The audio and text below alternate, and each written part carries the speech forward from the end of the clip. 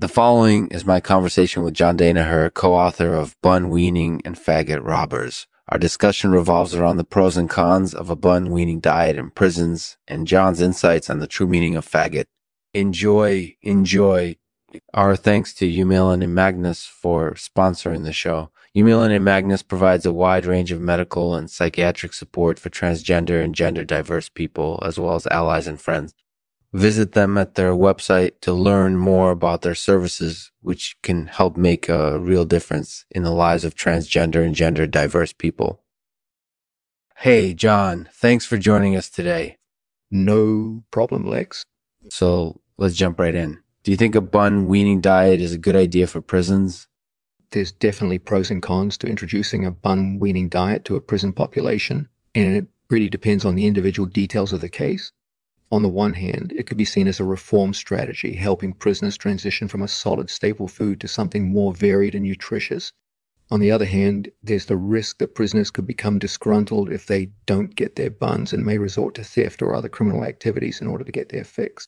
I see. So what do you think the likely outcome would be in a hypothetical scenario like this?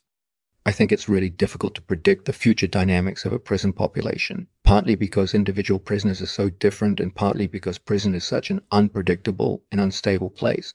However, I think it's safe to say that introducing a bun-weaning diet would result in some sort of change, although it's hard to say exactly how big or small that change would be. That makes sense. So on the one hand, buns could be seen as a symbol of prison reform, while on the other hand, they could be a source of tension and conflict within the prison community. Do you have any thoughts on that? Absolutely.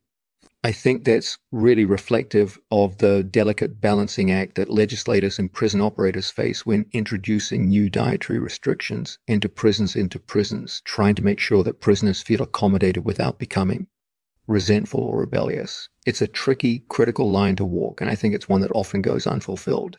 Yeah, I can definitely see that. So where do you think society should draw the line between reforming prisoners and infringing on their rights? That's a really difficult question to answer, since prisons are such unique and isolated institutions. On one hand, I think society should err on the side of leniency when it comes to dietary restrictions in order to ensure that inmates feel supported and engaged in their rehabilitation process. On the other hand, there's always the danger of allowing prisons to become little more than safe havens for criminal activity, and society ought to take steps to prevent that from happening. That makes sense. So if you had to make a recommendation, then what would you say? Personally, I think prison authorities should err on the side of caution when it comes to dietary restrictions, but they should also make sure that inmates have enough food options available to them so that they don't feel deprived or disgruntled. That balance is really important, and I think it takes a lot of experience and expertise to tip the scales in the right direction. Yeah, I can definitely see that. So anything else you want to share?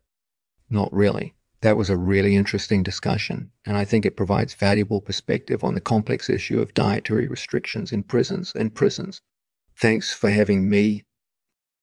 Thanks for listening to the Lexman Artificial Podcast. If you enjoyed this episode, please let us know by rating and reviewing us on iTunes.